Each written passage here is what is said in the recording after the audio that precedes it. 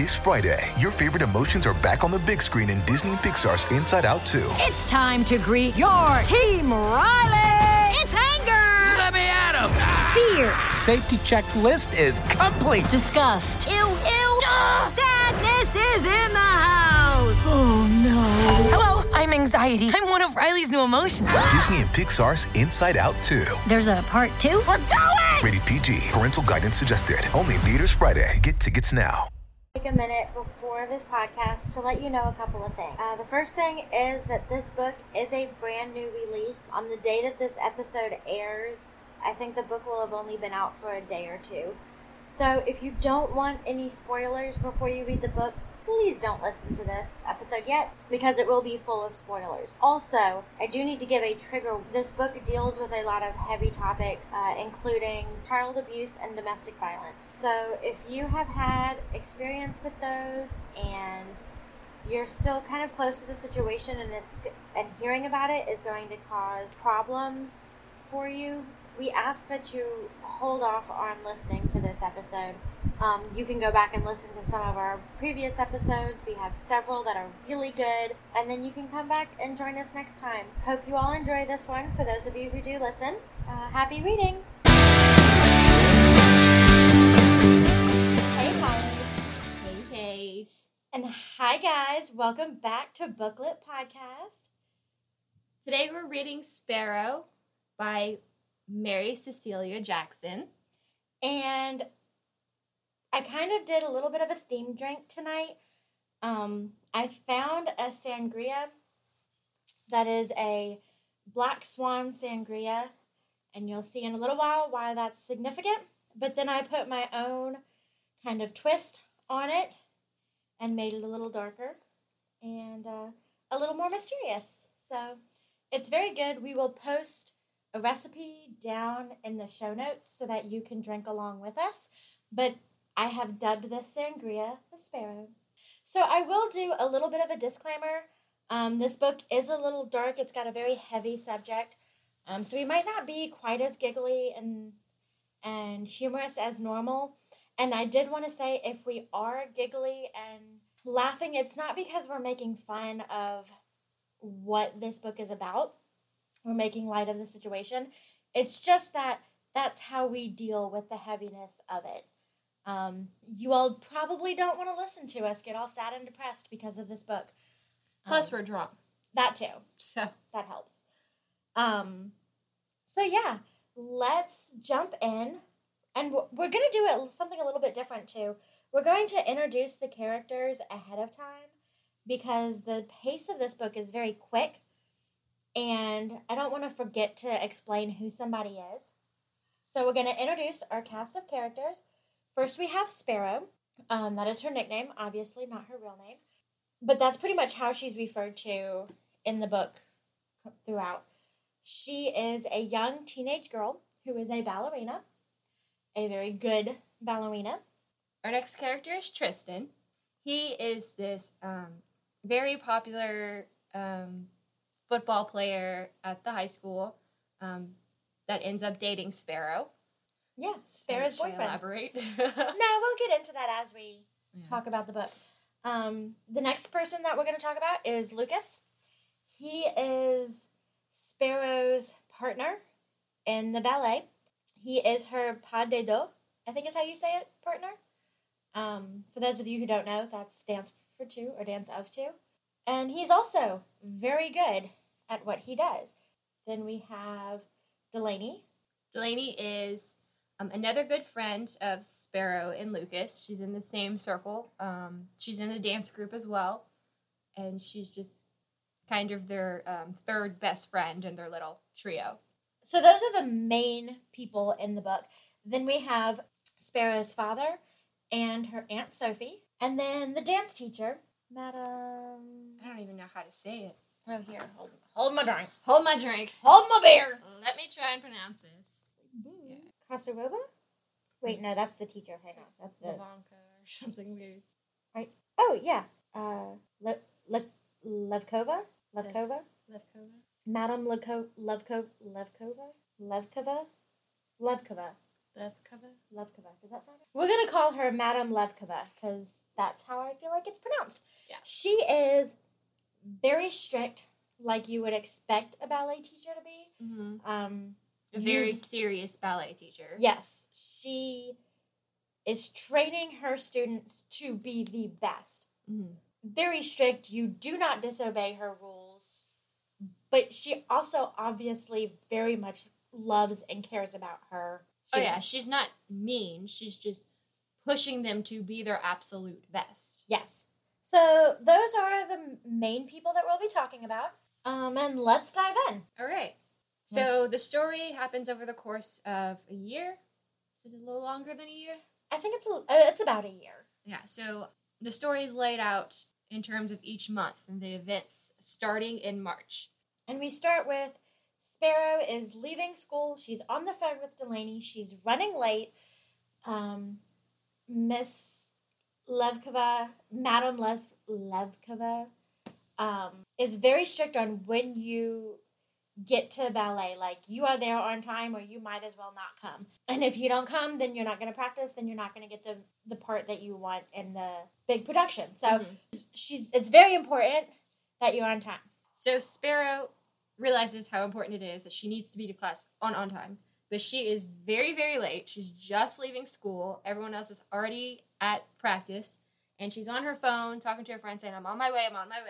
Not really paying attention to her surroundings. And she runs outside and she's heading to her car. And all of a sudden, a car almost runs over her. I mean, it basically bumps her and she falls. It has to screech to a stop right in front of her. And she falls and she drops her stuff everywhere. And out of the car comes Tristan King, who is the golden boy of the school. He's everybody's heartthrob. All of the guys want to be him. All of the girls want to date him. Granted, that's not exactly how it is, but that's how most people see him. Right. And he swoops in and he's all upset. And he's profusely apologizing and she's so flustered because 1, she almost got run over, and 2, it's Tristan King. And 3, she dropped her bag that spilled everywhere, and all of her personal items are out there for him to see. Oh yeah. So she's royally embarrassed. Literally, high school girl's worst nightmare. Right. But so he's really nice about it, and he helps her collect her things, and then he starts to flirt with her, and it gets to the point up to where he asks her out on a date. And so, of course, she says yes. Yeah, well, because she's basically been in love with him since middle school. And I just remembered something. You introduced him as a football player. Isn't he? I'm pretty sure he's a track and field star. Is he? Because she asked him how he has the Band-Aids and stuff in his car, and he says he uses them when he hits the hurdles. Oh, that's right. Yeah. I'm pretty sure. So he's an athlete. Yeah, he's an athlete. He's a good one. Yeah, that's the Obviously, point. we're not athletic girls. That's why we read. So, I mean, I kind of know the difference between track and field and football. There's running in both. They're all athletes. That's just the broad. Yeah, whatever. But he's an athletic golden boy. So yeah, she agrees to go on this date as long as her dad and Aunt Sophie say it's okay. Mm-hmm. And she's going to get her Aunt Sophie to butter up her dad, because we find very early on in the book that Sparrow's mom passed away when she was little. Yes. And so Aunt Sophie lives with her as kind of that mother figure, because her dad's a lawyer and he works constantly, all the time. But her dad is also, really cool. She talks about how he, when he gets home from work, he takes his shoes off and he just has to be, barefoot in the grass for a little while, no matter what time of year it is. Yeah. Which I thought was so awesome, because it shows that he's not, a snooty lawyer. He's just a busy man. He's not stuck up or anything. He's, a genuine, normal guy. And he loves his daughter and his sister. And very much so. But he also loves his job, and he just is very busy. Right. So next scene we see is them going on the date. You want to tell us about that date, Holly? Oh, yeah. So he shows up at the house, about as charming as ever. being super polite to the dad. And the dad, of course, is doing the whole dad thing, like grilling him on, okay, where are y'all going? No drinking. Have her back home by, 9? And she's like, Dad, oh my God, you're embarrassing me. The whole, stereotypical first date teenager scene there. Right. So, and he's, meeting the expectations of her father, being this perfect little guy. Mm-hmm. And they go on the date. And they go and they eat somewhere. And then after they eat, they still have plenty of time. So she's like, well, why don't I take you out to Aubrey's Cove? And so he's like, oh, I've never been. So let's go. And so they go to this place, and it's nicknamed Aubrey's Cove, but it's this lake. And it's a real beautiful, scenic place that I imagine is where a lot of the kids go and hang out, because it's a cool little hangout area. Oh, see, I didn't see, like, a lot of people. I kind of saw it as, like, a, not necessarily secluded place, but, like, her special place that her mom used to take her that was kind of quiet. Because he'd never heard of it. That's true. And as one of the popular guys, he would have been at the main hangout place. That's true. I guess I kind of saw it as that because her friends are there later.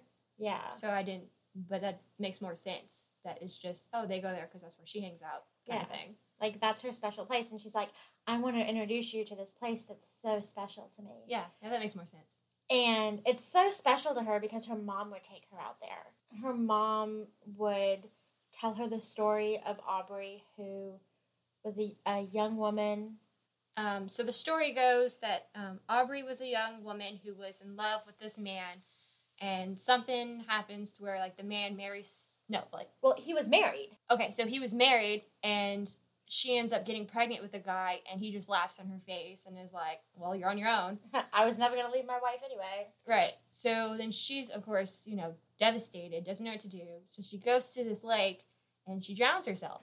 And that's the sad story of Aubrey's Cove. And her mother is just fascinated by this dark, twisted tale, and, like, is constantly telling Sparrow this story over and over again as she's growing up.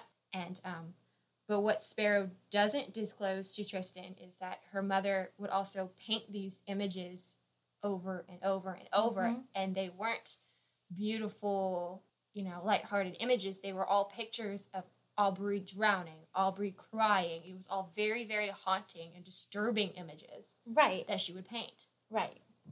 And then this kind of leads into the fact that her mother is actually a little bit mentally ill. Mm-hmm. And she has, I don't know if they blatantly tell exactly what her mental illnesses are. I don't think they do. They just talk about how she doesn't take her pills like she's supposed to, and it gets worse when she doesn't. Right. And she drinks.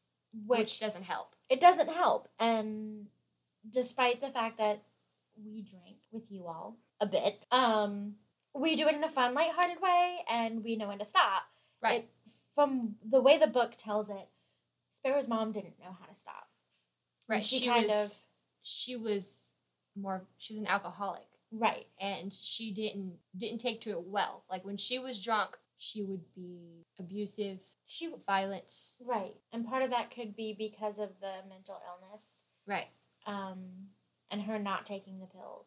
So that's kind of a secret that Sparrow has, and it's even kind of hidden from her own father, because her dad would be away at work a lot of the time, and then so Sparrow would be home alone with her mom. Oh, it was very much hidden, because she says, I'm not a girl that tells. Yes. Yes. I am a girl that keeps this secret. Her mom would say, and always remember, Sparrow, don't tell anyone, especially your father. Right. So poor, tiny little Sparrow has this dark, tragic secret that she can't tell anybody, because she desperately wants to make her mom happy. Mm-hmm. And she just has to live with it, along with this story that gets told to her over and over and over again about sorrow and anguish and death and despair. Just a lot of darkness surrounding the upbringing of Sparrow. A tiny child. Yeah, and it's horrible, and obviously has its repercussions later in her life. Right. So at this point, her mother is long dead. She got hit by a car, apparently. Mm-hmm. And but So her mom's been dead for a while, and she thinks that she's doing pretty well. Right. But she still hasn't really opened up to anyone about this at Oh, all. nobody. Like, So nobody knows even though still. her mom is long gone, she's still harboring all this darkness of her past. Right. So, after the date, it's the next day at school, and Sparrow is talking with Lucas and Delaney and their group of friends about the fact that she went on this date with Tristan. And Delaney is, of course, fangirling all over the place, and she's like, oh my goodness, we've both wanted to date him for so long, and I'm so glad you get to, and this is amazing, and it's a dream come true. And Lucas is like, WTF, he's a freaking bully. He has always been a bully. What are you thinking? What are you doing? Why are you with him? Mm-hmm. And Delaney's like, bro, shut up. Let her be happy. Let her date the cool kid. Sparrow deserves this. And Lucas is just freaking out and dead set against the fact that Tristan is a bad guy. Yeah, Lucas is really not having this. He's he's a bully. He always has been. You should not be with him. He's a terrible, terrible guy. And, of course, she tries to justify it as like, oh, growing up, all you guys were jerks, And, right. All guys are. But Lucas is like, no, he's different. He's actually cruel. And he's not just, a stupid guy. He's actually likes to hurt people. And Lucas has not a special relationship, but Lucas was bullied especially hard by Tristan because Lucas is a dancer and he's not a bro. What is the word I'm looking for? I don't know. Because I don't want to say he's not athletic, because in order to be a dancer, you have to be athletic. Right, but he's not like... He's just the kind of guy that macho jock kind of guy would pick on. Jock is the word. Yeah, he's not a jock. He's not a bro. He's not a bro. Yeah, he's not a jock. And it's not that he's effeminate. He's a dancer. He's a dancer. And so Lucas has a reason to be so against Tristan. He has firsthand knowledge of how awful Tristan is. Yes. But so Sparrow gets mad at this whole thing and she leaves, and the rest of Lucas's friends realize that Lucas has a little crush on Sparrow. Yeah, they're like trying to figure out, okay, there's something more to this. It's not just because he's a bully. Why are you so against this? And they finally come to the realization, oh my God, Lucas, you like Sparrow, don't you? You like her. You want to like kiss her. And, of course, he tries to deny it at first, but it's Fairly he eventually obvious. is just like, yeah, okay, yes, okay, shut up. So that moves us on to May, and we see Sparrow and Lucas at dance class, and they are trying to dance the piece. They're a piece that they have for the recital. Swan Lake. Yes, they're doing Swan Lake, and Lucas and Sparrow have major roles. Lucas is Siegfried, and Sparrow is Odette, which I find it really funny. This is the second book that we've done with an Odette in it. Yeah, I thought that too. Yeah. So they're trying to get it down right, and Madame Levkova is like, your steps are right, you're doing it right, but I'm not feeling it. I need you to feel it. I need you to dance with the love and the sorrow, and I need you to show all of that in your dance. And so they're like, okay, we can do this one more time. And it clicks. It's perfect. Like, you can see it when they dance. You can see Lucas's love for Sparrow and how Sparrow has all of these feelings and turmoil inside of her, and it's perfect and it's beautiful. And everybody is in awe, and Madame Levkova is like, that is it. I have never seen it so perfect. And it's wonderful. And they're so proud and they're so excited that they finally clicked. Same time that she sees Tristan, she's hugging Lucas, and Lucas whispers to her, I wasn't faking it. That's right, he does. So he basically just confesses to her that he has feelings for her. And she doesn't know what to say. And at the same time, she sees Tristan watching and panics and is just like, okay, I have to go now. And she just bolts out of there, which is highly unusual to just bolt out of class like that. Oh, yeah. Class wasn't over. She basically disrespected Madame Levkova, which you never do. No. She didn't do the stretches and things that she has to for her muscles to work. Like, she's freaked out and left. Yeah, so she's runs to the changing room to go get her stuff and everything, and Delaney follows her and is like, whoa, what are you doing? What's going on? And she's just like, oh, it's just, Tristan's out there, he's waiting for me, and I'm just trying to hurry so he doesn't have to wait on me. And Delaney's like, he can wait, and why is he picking you up every single day from dance class anyway? Isn't that a bit much? Sparrow's just like, oh, no, it's not. We're just really in love. And we just want to spend all the time we have together that we can. And Delaney's like, oh, I guess. So what did you think about the way that she left the dance class? Well, obviously there's some red flags immediately. So you immediately saw red flags, or did you immediately see her not comfortable with what Lucas said and running from that? Well, both. Because first of all, she didn't want to respond to Lucas at all. Didn't even acknowledge what he said. Second, the second she sees her dude, and her first initial reaction is to panic, even though she literally just accomplished something that she's been trying to accomplish for a long, long time. She got the appreciation of her dance teacher that she idolizes, and instead of sitting there and relishing this, she immediately bolts and panics at the sight of her boyfriend. See, that is a red flag. I kind of saw, again, so we have our own differing opinions because of our own pasts and our own experiences. So I saw that as, I have two viewpoints. Yes, Tristan needs to realize that is her dance partner, and that you have to be able to do things, there is a relationship there, a bond there that you can't explain. There's a closeness. But I also saw it as, I just did this thing that's extremely emotional and extremely vulnerable, and I don't know how I feel. And then my first love sees me doing something that looks like I'm in love with somebody else. Yeah. So you kind of see that as a no wonder she freaked out. So I personally didn't see red flags. Could explain a whole lot in my life.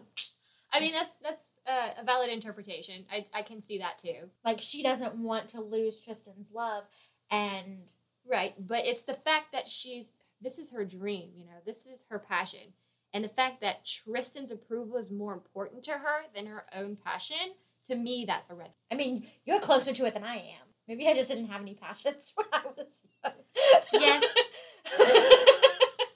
Yes, I have been there, and no, it did not work out good for me in the end. Let's just leave it at that. It usually doesn't. So I'm not trying to defend anything.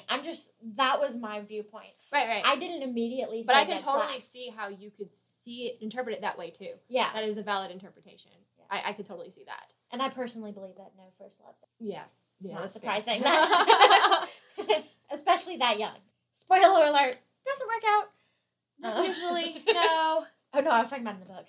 Oh, well, no, it did. Spoiler alert, doesn't work out. So, Lucas, we have Sparrow running out of the room, running out of the building, running to Tristan.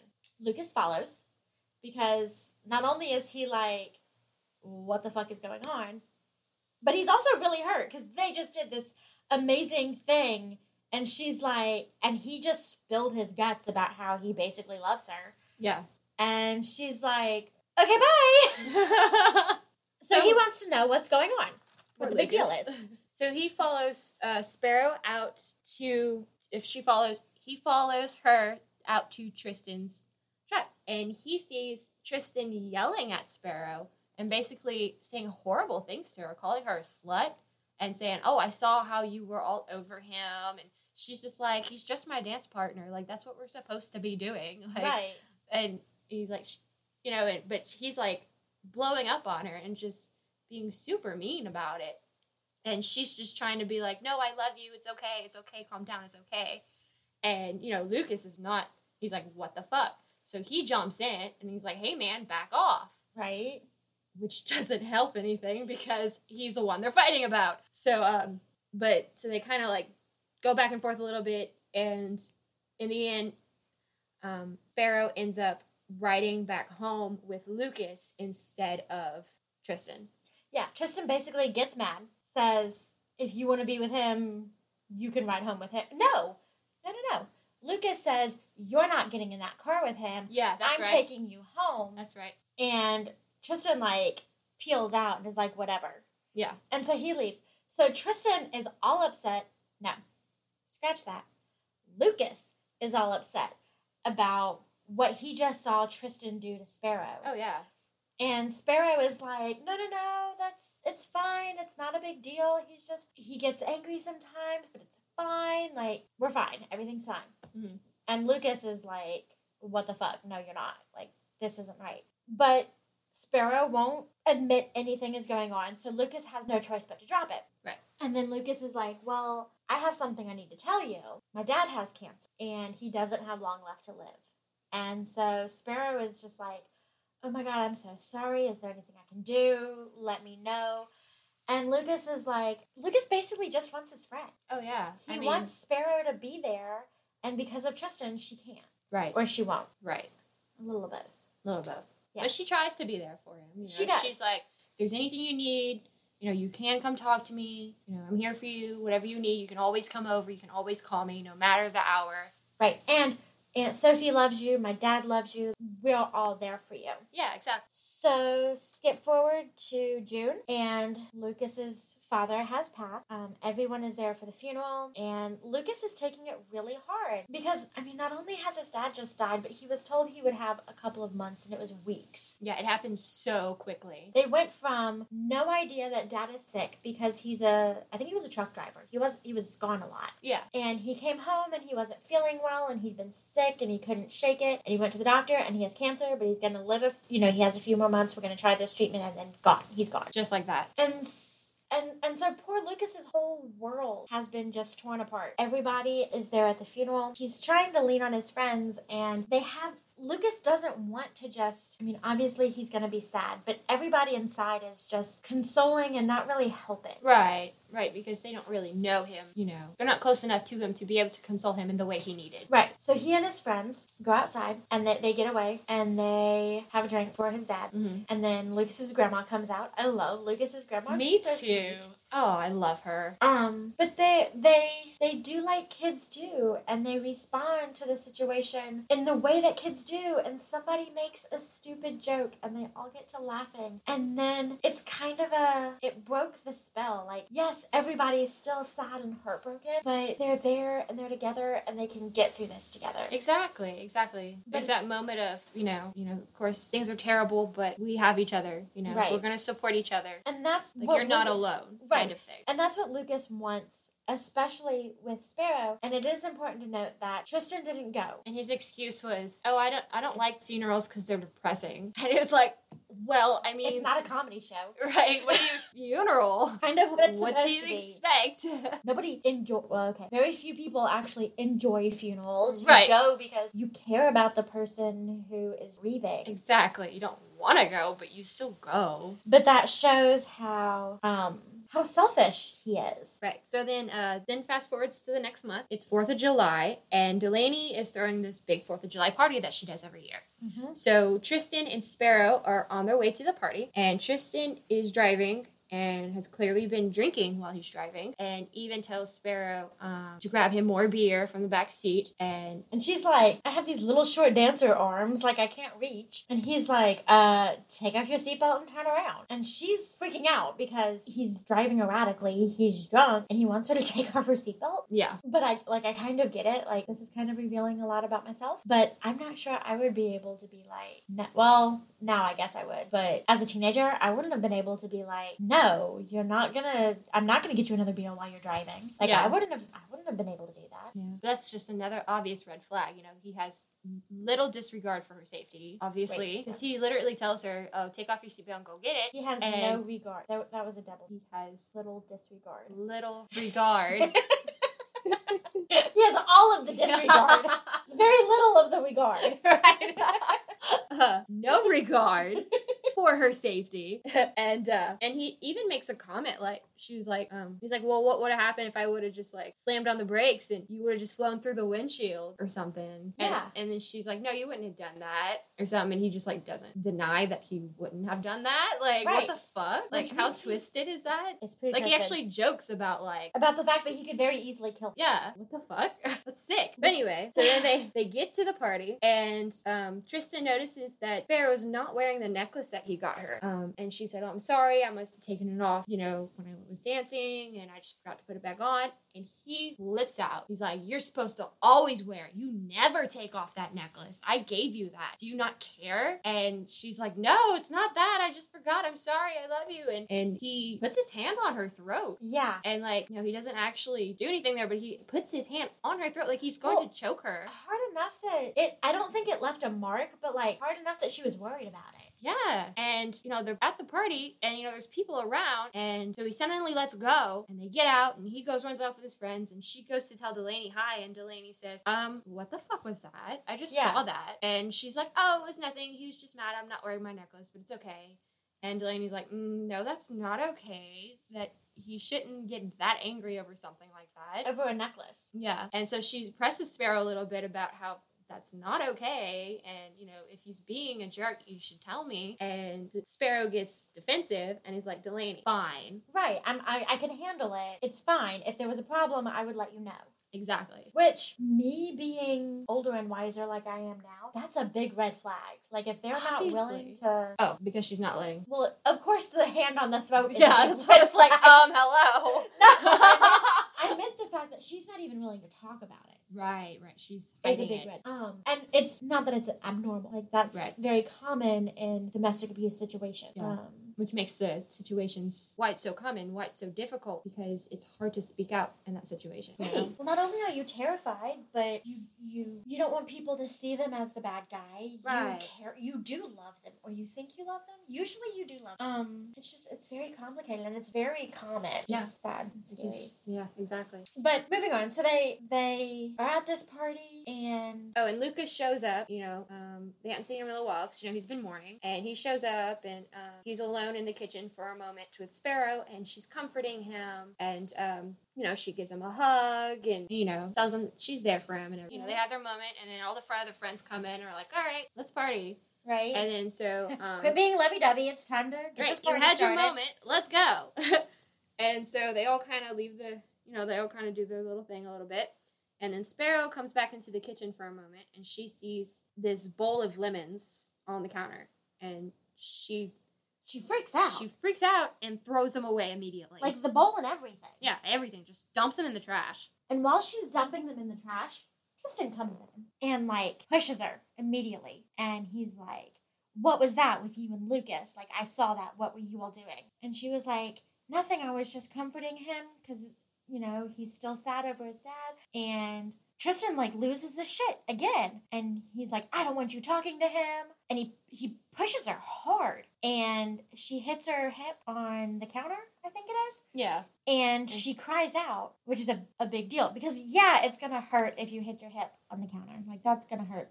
Yeah. But she cries out more than she should have for just that. More out of fear, I think. No. Didn't she have a huge bruise on her hip already? Oh, did she? I'm pretty sure she did. Here, take the notes. I don't remember. Boy, I can't get comfortable now. Okay, so Lucas pushes her. No. Tristan. So the book goes back and forth between Lucas's point of view and Sparrow's point of view, which I kind of enjoy, but it also makes it very difficult when you're going to try to find a specific thing. But this part is said from Lucas's point of view, and he's watching Sparrow and Tristan together, and he sees Sparrow on the floor sobbing, and he sees Tristan completely hammered, slurring his words, and being really threatening to Sparrow. So he slams open the door, and he says, I'll never get this picture out of my head. Sparrow on the floor, crying, pressed into a corner, trying to make herself invisible. Tristan standing over her with his fists clenched. And then Tristan says, you should have told me he'd be here. First the necklace, then all that crap I saw in the studio, and now this. Acting like a slut as soon as my back is turned, you were all over him. You let him put his hands on you. Are you trying to piss me off? what do I have to do to get you to take me serious? And immediately, Lucas gets pissed. Because all Sparrow did was give him a hug and tell him that it was going to be okay. And Tristan is not only threatening and, like, scaring the crap out of Sparrow, but he's turning it around on Sparrow, making it Sparrow's fault.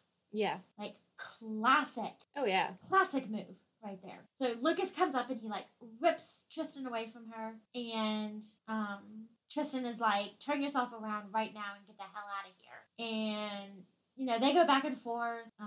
Then Sparrow tries to get up. And it says she holds out her hand like she's trying to ward me off. I slipped, Lucas, that's all. Somebody spilled a beer and I hit the stove. I'm okay. Please go back to the party, please. Then Tristan grins. She's right. For a ballerina, this is one clumsy chick.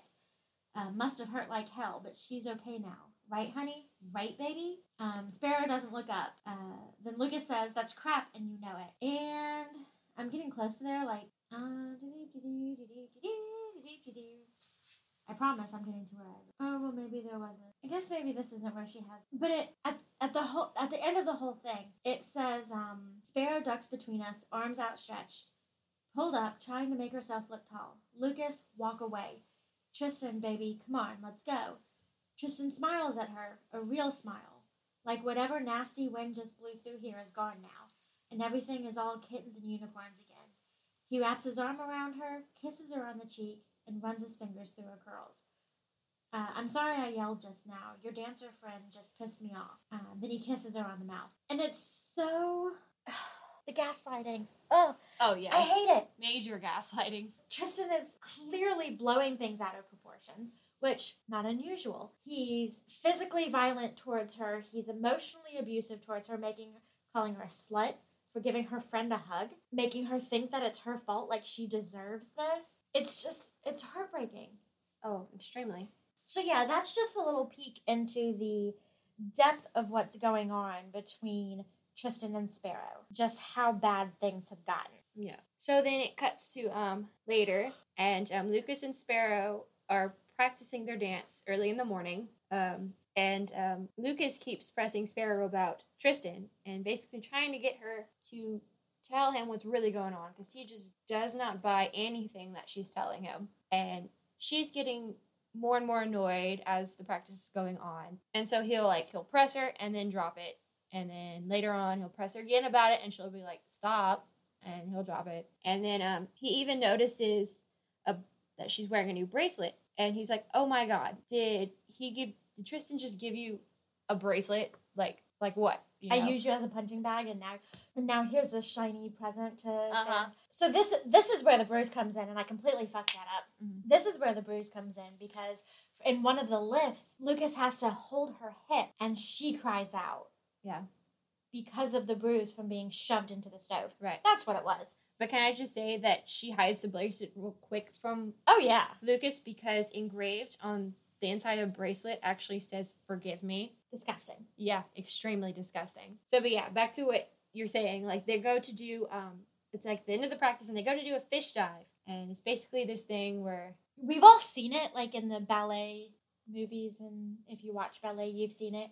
It's where the guy is holding the girl, and I can't really describe how the whole thing starts, but it ends up with, like, him holding her hips and I think her side, and her face is, like, millimeters from the ground. Mm-hmm. It's exciting and terrifying, and one slip and you're like, you know that's just going to be massive rug burn on the face. Oh, yeah. Or hardwood floor burn, whatever. Yeah. But that's road rash to the face. Road rash to the face. Ouch. But so that's like their signature move, and they love to do that. And so at the end of the practice, they're like, all right, fish dive, let's do this. And then they go to do it, and he grabs her hip, and he grabs onto that bruise, and it's so painful that she cries out, and they end up collapsing on the floor. And he's like, oh my God, what's going on? Why aren't you telling me what's going on? And so then she's like, it's nothing. It's just bruised when I fell. It's nothing. And then the fight escalates so much that they actually they stop talking for a little while. Mm-hmm. Like, she leaves practice, and they don't talk for a while. And then it cuts to August. And so it's been since March. couple has months, been- and they haven't been talking because of the fight. Oh. Well, I was going to say, this is now months of abuse. Oh, yeah. Months of manipulation. Mm-hmm. Months of separating her from her friends, alienating her, and she doesn't see it. I mean, obviously she sees the physical abuse, but she thinks she deserves it in some cases. Yeah. She doesn't necessarily see that it's a problem. Right. So in this time, in this months of abuse, everybody in her life has kind of confronted her and said, we see what's going on, and we see that it's not normal. It's not okay. Her Aunt Sophie takes her to lunch one day, and Tristan doesn't stop texting and calling. Like, he's constantly blowing up her phone because she won't answer. And she's getting anxious that she's not answering because she knows he's getting mad. And Sophie's telling her that's not right. There's a point where she's talking to her dad about it, and her dad's like, this is a problem. I'm not liking what I'm seeing. And she kind of blows up at her dad, and she's like, Tristan's dad is super hard on him, and he just needs to let off steam, and, he's having trouble handling his home life, and it's just, everybody sees it's a problem, but she just won't admit to it. So she's starting to have these dreams of her mother, and they're scary dreams. Like, her mom is kind of a cross between her mom and a swan. She's got these black feathers, and it's scary, and it's kind of oppressive, and she wakes up and she's freaking out about it.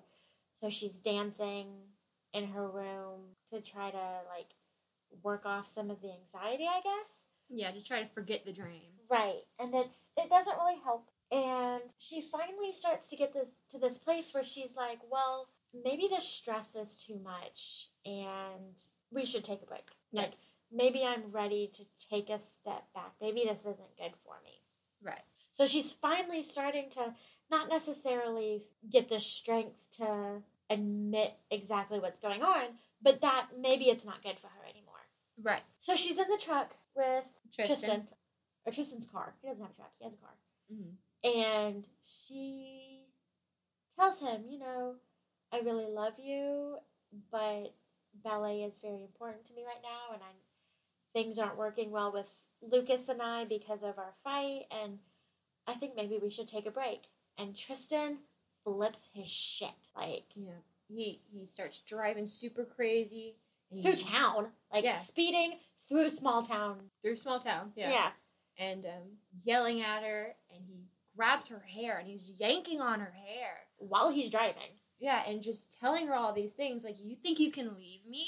You think you can break up with me? Yeah. So Do you think you'll find someone better than me? Yeah, and so he's driving out of town, and he's like, oh, well, if I can't have you, I'm going to make sure nobody can. Right. And he takes her up to, what is it, Aubrey's Lake? Aubrey's Cove. Aubrey's Cove, yeah. And he takes her up there, and there's no way to sugarcoat this. He beats the crap out of her. Basically leaves her for dead. Yes. But she... That was me. I thought I was playing back. I was like, wait. No, that was me.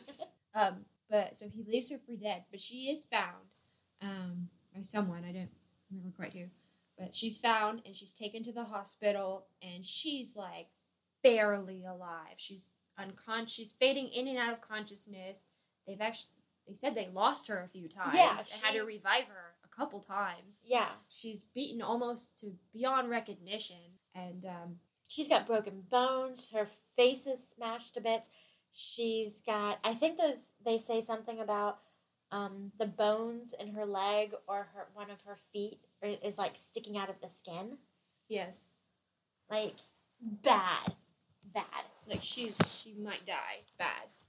And so she's, like, fading in and out of consciousness, and she's having this whole out-of-body experience, and she sees herself dancing in the center of the lake, and she's the swan. And she looks to the shore, and she knows something bad happened there, but she doesn't want to think about it. But before she can stop herself from thinking about it, she looks at the shore, and she sees the swan version of her mother. And next thing you know, she's standing right next to her. And her mother's telling her things like, come with me, Sparrow. And she's like, remember what I always told you, and never to tell. And she's like weeping these black stones. And Yeah. Really, really creepy. And, But the imagery of the sorrow and the depression and how it would be so easy to just give up in that situation. For Sparrow, it would be so easy for Sparrow to just let go. yeah. There is not a part of her body that doesn't hurt. Now there's so much not mental damage as in like brain damage, but there's so much hurt and heartache emotionally and mentally that it would be so much easier to just fade out. And she does try to slip away. Yeah, she does. She doesn't. They revive her multiple times, and each time she almost forces herself to go back under. Right. Like she does not want to be awake. She does not want to be here. She doesn't want to face what happened. She doesn't want to remember. She just wants to forget. Yeah. But then she starts to hear the voices that are in the room with her. So everybody comes to talk to her to try to pull her out of it and bring her back.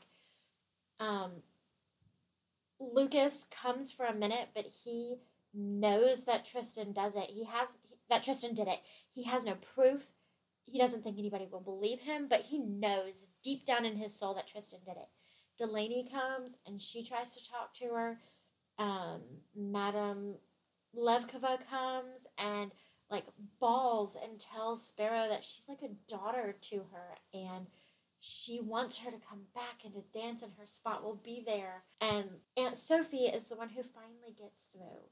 Sparrow hears Aunt Sophie's voice and she starts thinking about all of her loved ones and she decides to fight a little bit. She decides to fight again, which it's like this little tiny flame of strength that it's hard in a situation like that. Not that I've been in that situation specifically, but I can just imagine the strength that it would have to take to come back from that. For sure. Especially knowing or thinking, believing, I can't tell anyone who did this. This has to be just another secret that I keep. Mm-hmm. But she does. She comes back, but she doesn't talk. So she's still in the hospital room. The police try to come to talk to her to find out who did it. She won't say anything. Her friends come. She won't talk to them.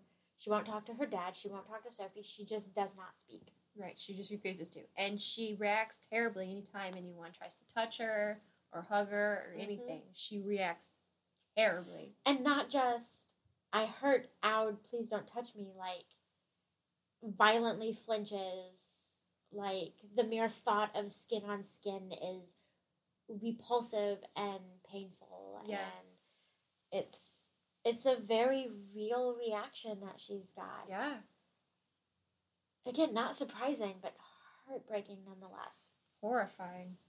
So this goes on for several months, actually. And in this time when she's healing physically, her friends and her aunt and her dad are trying to get her to heal emotionally, but she refuses to talk. She is still weeks later, refusing to talk to the police, refusing to admit what happened.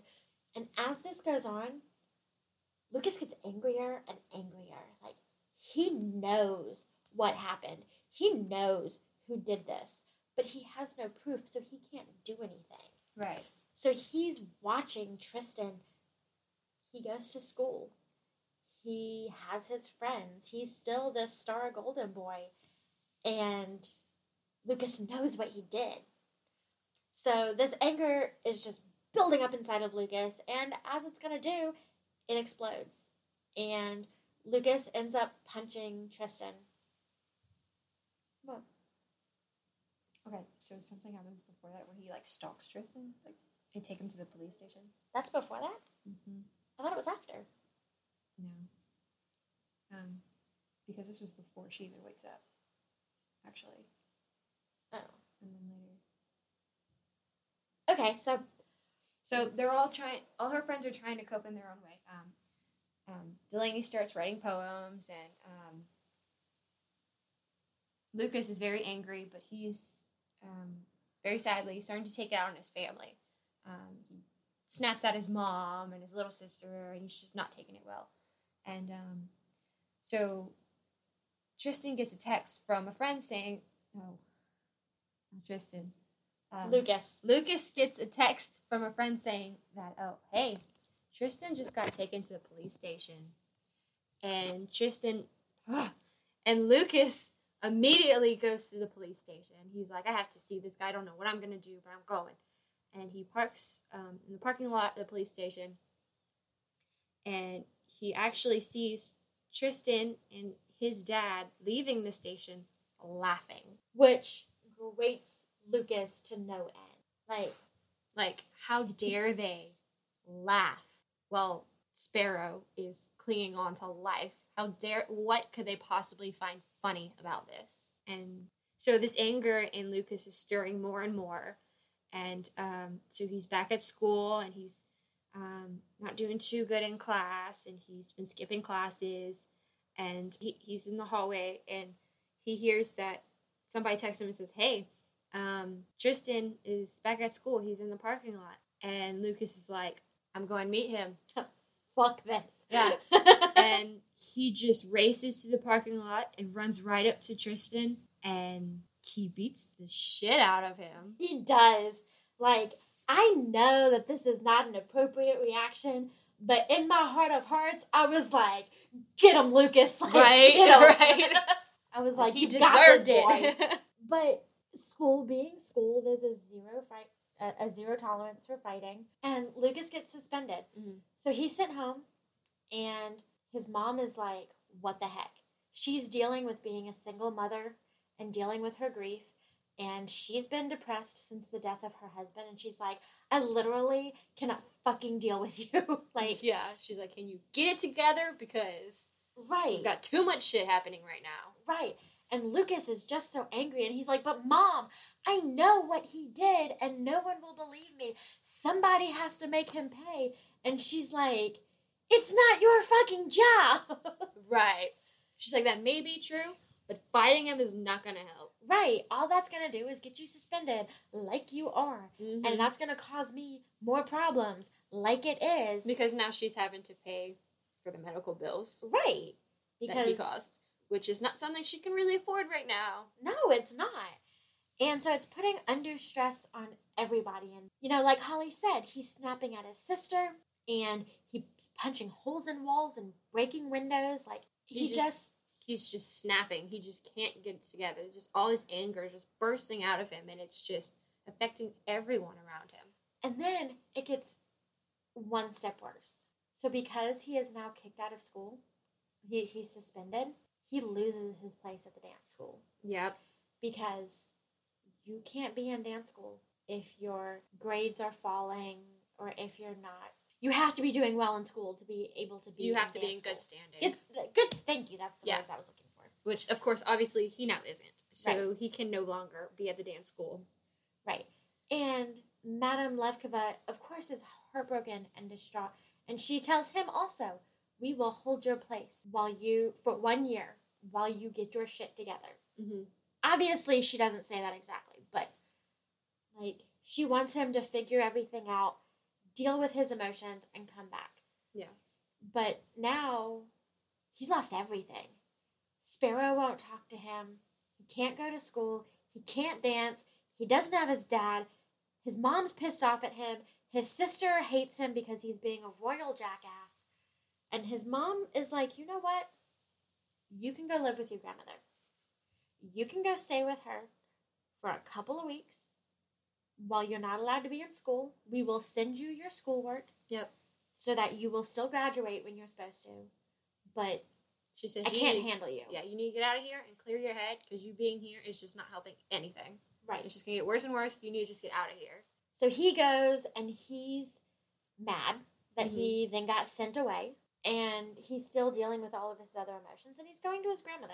And this is the grandmother whose son just died a couple weeks ago. Well, a couple months ago now. Yeah. So it's a very volatile time for all of them. Right. And meanwhile, while Lucas is having his little retreat with his grandmother in the mountains, Sparrow is still healing. She has been sent home, and She's still having these terrible nightmares about her mother. And the nightmares And- are getting worse. Much worse. And so it gets to the point where she wakes up in the middle of the night and she's like, she tries to do what she always does, is dance. So she gets up and she tries to get over to the floor to dance, and it's just so much pain that she ends up collapsing. And then she happens to look at herself in the mirror, and she sees suddenly that while she used to have this beautiful brown hair, it was all shaved off for, you know, surgeries and stitches, and now it has grown back black with a white streak at the temple, just like her mother's hair. Yes. So now she looks just like her mother, Which is is very huge. symbolic. Yes, and it's huge and it's a big deal. And she's, obviously got this anger and this hurt inside of her. So she freaks out, and she has this painting above her bed, and it's a painting of her as the swan in Swan Lake, or the princess, or whatever. It's Swan Lake. That's Swan her. Lake. That is her dream role. Like, that is what she has always wanted to do, and she was so close to that. Yeah, and she's looking at it and she starts to hate it, and she's like, "That is not me. That never was me. I will never be this perfect person. This perfect, ballerina. I am tainted. I'm not a good person. The misfortune follows me everywhere." So she takes down the painting and she rips it to shreds. Her dad comes in and sees what she's doing and freaks out, and they decide, okay, she needs to see a shrink. Yeah, it's enough is enough. What we're doing obviously isn't helping, and she needs help that we can't give her. So we're going to find it for her. So they take her to a therapist or a counselor. A shrink is what they say. Okay. I'm not sure exactly what the differences are. I don't but- either. I don't know what the correct term is. But they take her, and her first session, she just sits there. Mhm. She doesn't talk. She doesn't respond. We forgot to mention, there have been a couple of times when she has talked, but it's mostly to yell and scream at people. Like before Lucas left to go see to stay with his grandmother, Lucas and Delaney came, and they were trying to talk to her to get her out of her shell, and she screams at them to leave her alone and to just go away, that she doesn't want to see them. Yeah. Her voice, because she hasn't used it in so long, it's raw and it's guttural and it's so angry. Mm-hmm. And it's so And- not her. Right. And that's the only thing, that's the only way that she'll talk now, is if she's screaming at somebody. So she goes to the shrink. She has her first session, and she doesn't do anything. She doesn't say anything. Mm-hmm. And So at the first couple of sessions, she's not wanting to speak to this shrink. Even at the very first session, her dad and Sophie are there, and they're like, okay, not sure how this is going to go, not sure this is really going to help, but, we're here, we're trying this because we don't know what else to do. And so the shrink is like, okay, well, I need to speak to just Sparrow in these sessions for right now. And at first, Sparrow is like, I'm not going to like this woman. No matter what she's going to do, I'm not going to like her. I'm never going to speak to her. But she grows to actually like this therapist. And she decides, okay, well, I actually like coming here. I like when she talks to me. And she becomes more and more comfortable with her. And after a couple sessions of this, she finally speaks. She tells her, one of the first things she tells her is that, well, she likes the painting, that there's this painting in the office that she always looks at. And the therapist doesn't react like, oh my God, you're talking. She just lets her speak and just lets it flow naturally. And so then Sparrow feels comfortable enough to tell the shrink why she doesn't like anyone touching her, because it reminds her of what happened, obviously. And she tells the shrink the story of her last day with her mother. And this part is going to be very hard for us to talk about, because it explains, you get some details about what happened with her mother. And I don't want to go into a lot of it, because it's almost almost glorifying the abuse, and that's not what I want to do at all. But we mentioned how Sparrow threw away an entire bowl of lemons before when she was with Tristan. And that's because her mom would take one of those plastic lemon-shaped bottles of lemon juice and squeeze lemon juice into her eye. That was something her mom did routinely. Mm-hmm. And that was the last time she saw her mother. That's what she was doing to her. Right. Because her dad walks in and immediately takes her to the hospital. The mother goes out and gets hit by a car. And so Dr. Gray is the therapist. Mm-hmm. And she points out, okay, do you see the similarities between, the relationship you had with your mother and with Tristan? That, and Sparrow's not, she's not blind to this. She's like, yeah, I do see the similarities, But then she kind of justifies it by saying, well, but it's all my fault. Mm-hmm. I am this horrible person, so I deserve the way these people treat me. And Dr. Gray's like, no, you didn't do anything wrong. And I need you to realize that it's not your fault. And you are a precious person, and you do not ever, ever deserve to be treated that way. Sparrow starts to kind of see the light in what she's saying. Mm-hmm. And then Dr. Gray's like, okay, well, now it's time to bring in the dad and Sophie, and coaxes them to talk plainly about the mother for the very first time. And they speak of the funeral and how Sparrow remembers how awful it was. And that Sparrow has been, even after her mother has passed, she has been afraid of her ever since. That fear has always stayed with her. And that's why she has these nightmares. And this book does an amazing job of explaining the fear and when you have gone through something like that, especially as a child, that becomes your identity. Yeah. The fear is part of your identity. The guilt is part of your identity. The taking responsibility for this thing that's done to you that was not your fault becomes your identity. Then the mother dies and the family never talks about it again, which just keeps that as part of Sparrow's identity. She's never, up until this point with the therapist, it's like the thing with her mother is just this big dark secret that nobody talks about, which makes it all the more present in Sparrow's life because that's something that she lives with day in and day out. Yeah. She never gets a chance to heal from it and move past it. Wow, this has gotten really deep. I know. This is really hard, guys. Talking about this it's hard.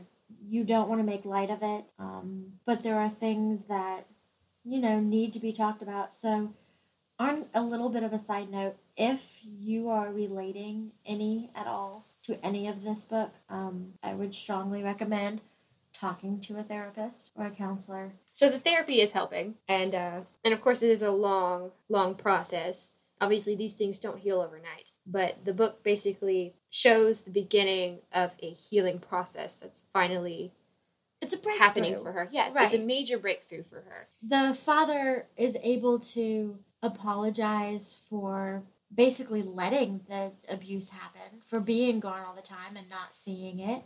Mm-hmm. And she's able to realize and admit to herself that it wasn't her fault. And she finally has some hope that she hasn't had in a very, very long time. And that's a major deal.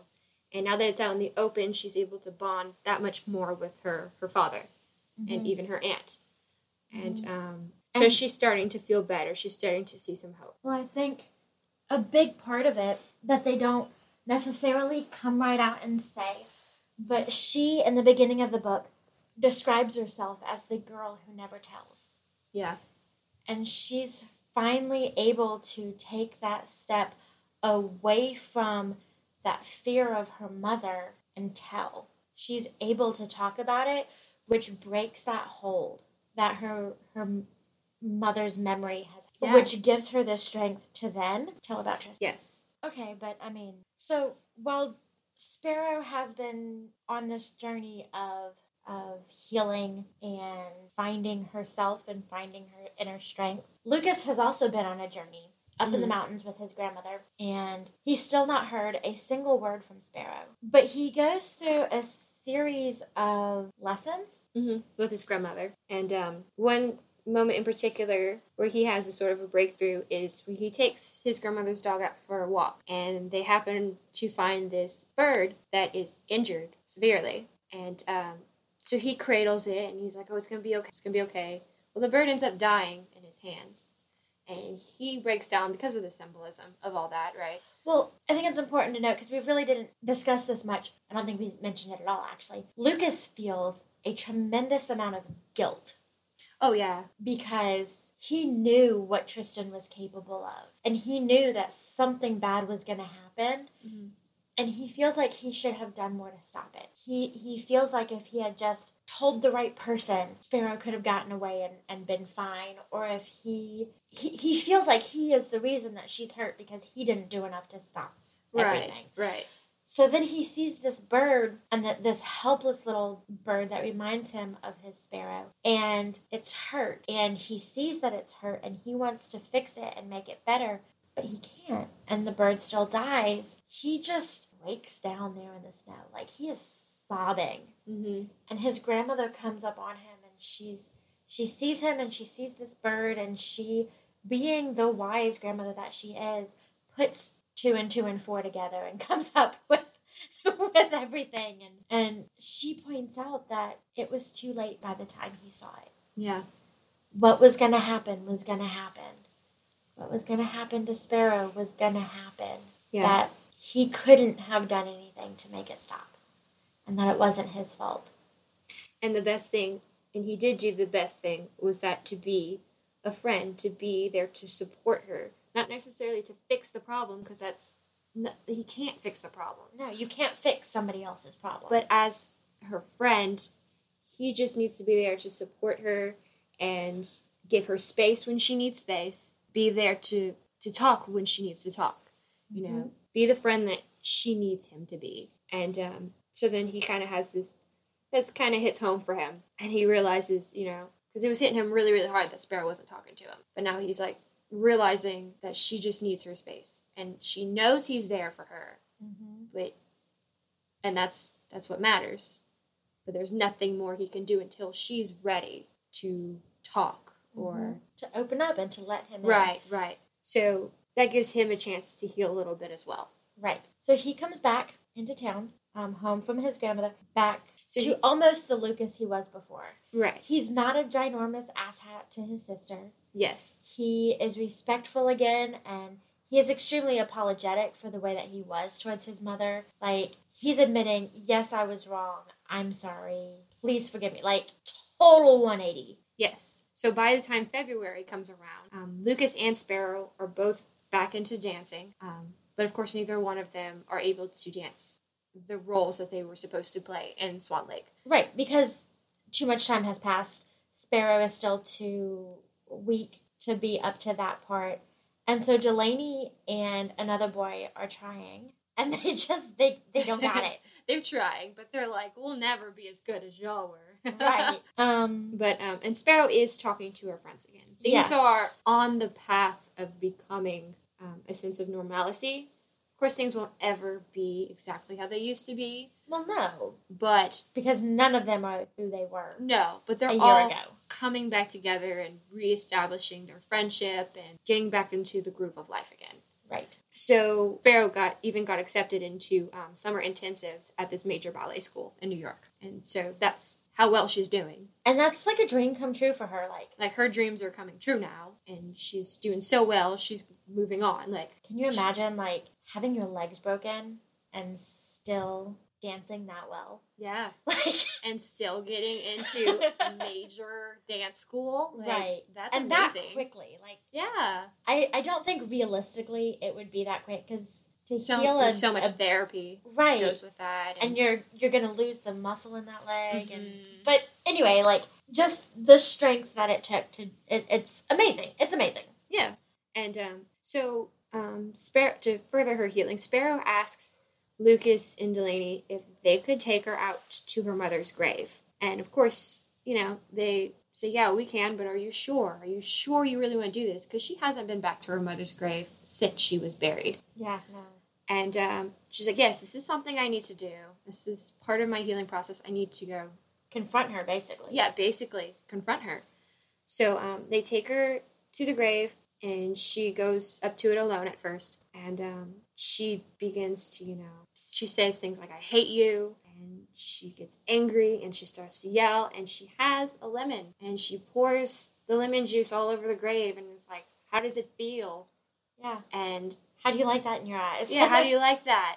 How does it feel? And she just loses it and screams and crying, and then her friends come up and I'm like, okay.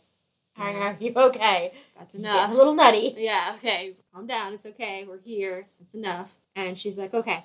I feel better. Thank you for being here. And she immediately pulls out her phone and she says, I'm calling the detectives. Can you take me to the station right now? I'm ready to talk. And so they immediately all go to the police station. Everybody meets her there, and they're interviewing her, and they got the cameras on her and everything.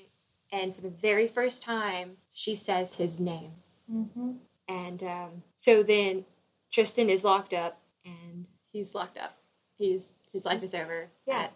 At, 18? Yeah, he is no longer the golden boy. He Yeah. is finally having to face up to what he did. He's finally facing his consequences. Yeah. Daddy So can't get him out of justice, this. right? Justice has finally been served here. And so then Swan Lake comes and goes, and that goes well. And then a showcase comes up immediately after. So at the end of the showcase, Sparrow and Lucas, they have their very last dance together at the end. She's leaving the very next day. She's out. She's going to New York. And so they're having their one last dance together.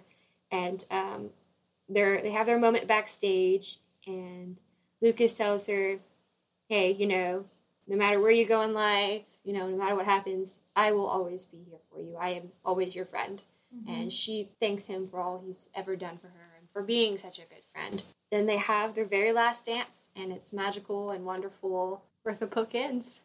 Yeah, they all get their happy ending except for Tristan, who doesn't deserve it. Nope. So, yeah, guys, that was Sparrow. I really loved the book. Granted, it was hard to read. I cried a lot. Yeah, very heavy topic, but definitely a really, really good story. Very well written, very insightful, very... Very well worth the read. Yes. Highly recommend it. I will say, if you have suffered physical or mental abuse, if you are still in that hurting... Well, you're never out of the hurting phase of it. But if you're still real close to that situation, maybe don't read this book yet. If you've been out of it for a while and you're no longer easily triggered, I would recommend reading this book. Because it does very much explain how important it is to talk about it, how important it is to have a therapist, to be able to get it off your chest, to let these things that you have believed for so long no longer have that grip on you that they don't deserve to have. So please, if you have been through anything like that, seek help. Find somebody. And if you don't want to find a therapist, find a best friend that you can talk to about it. They might not be able to help as much, but at least you'll be getting it off your chest. At least you won't be hiding it and giving it that power. Right. Talking about it helps. So in the show notes, we will post some hotline phone numbers if you need somebody to talk to, whether it's for domestic abuse, whether it's for a suicide hotline, whatever it is that you feel like you need to talk to, we will try to have a hotline posted for it. Yeah, it's really hard to say, I love this book, you should read it, when it is such a deep topic. But it was very well written and... Yeah, it's definitely a book to be mindful about whether you should read it or be mindful who you're recommending it to. Yeah. As well. But other than that, it is an excellent, excellent story. So, we promise next time it will be a much lighter book, possibly something on the funny end. We'll see, but yeah, keep reading, and we will see you all next time. All right. Bye, guys. Bye. This episode was hosted and produced by Paige Turner and Holly Wood. You can reach out to us on social media if you have any questions or comments or book recommendations. Our Facebook and Instagram are Booklit Podcast, and you can email us at booklittpodcast@gmail.com.